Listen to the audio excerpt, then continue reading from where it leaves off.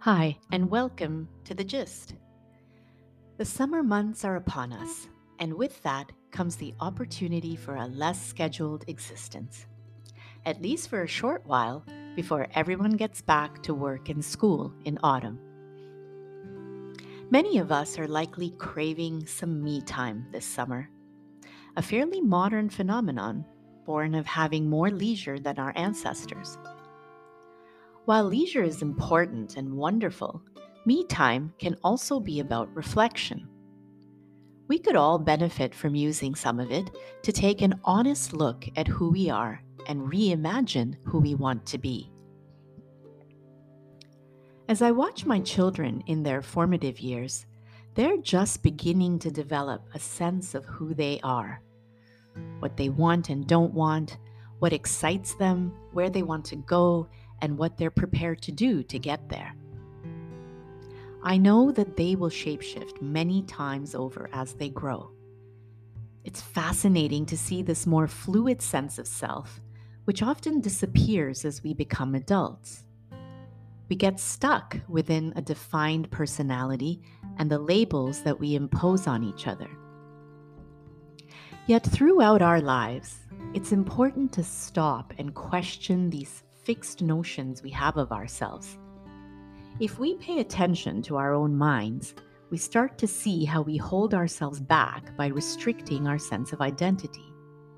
It's easy to typecast ourselves or accept how other people see us as the truth. But self inquiry allows us to shake off these limitations and dare to find our true nature. It frees us to live without apology for our choices as long as they don't hurt others, and allows everyone else to do the same. These days, there's much talk of being authentic, but how often do we really practice what we preach? In our quietest moments, we instinctively know what it feels like to just be ourselves and the calm that comes with that. Yet most of us find it very difficult to drop our personas most of the time. We can start by revisiting our younger days and reflect on some of the dreams and ideas we had. They needn't be lofty ambitions. Simple things like hobbies we once pursued can be revived, or places we once yearned to see but were out of reach as children can still be exciting to see in adulthood. But more fundamentally, we can examine our innate qualities and let them shine through. As children, these qualities were more obvious, less obscured by expectation and responsibility. As adults, we take on many roles and duties that are a necessary part of growing into a contributing member of society.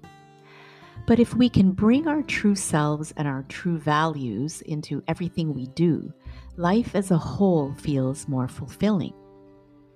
We can approach ups and downs with more grace without the burden of being someone or something we're not. With some reflection, you may discover, for example, that what's most important to you is your career and you want to fervently pursue that. Or conversely, that work is secondary while other priorities like travel, social work, or raising a family are more important for you. Perhaps you're an extrovert who wants to harness your abilities to go out and work with others. Or you're an introvert who thrives most by working alone, bringing your gifts to the world through technology or art. As the prolific author and mythology scholar Joseph Campbell once said, "The privilege of a lifetime is being who you are." So this summer, amidst the vacations, the family gatherings, and the leisure activities, I encourage all of us to carve out space for a different kind of me time, a time for reflection so we can see ourselves more clearly. After all, we spend so much time trying to just be like everybody else. When in this short life will it be time to finally be ourselves? As Oscar Wilde famously said, "You must absolutely be yourself because everybody else is taken." On that note, wishing you a great week ahead, be well, and see you next time on The Gist.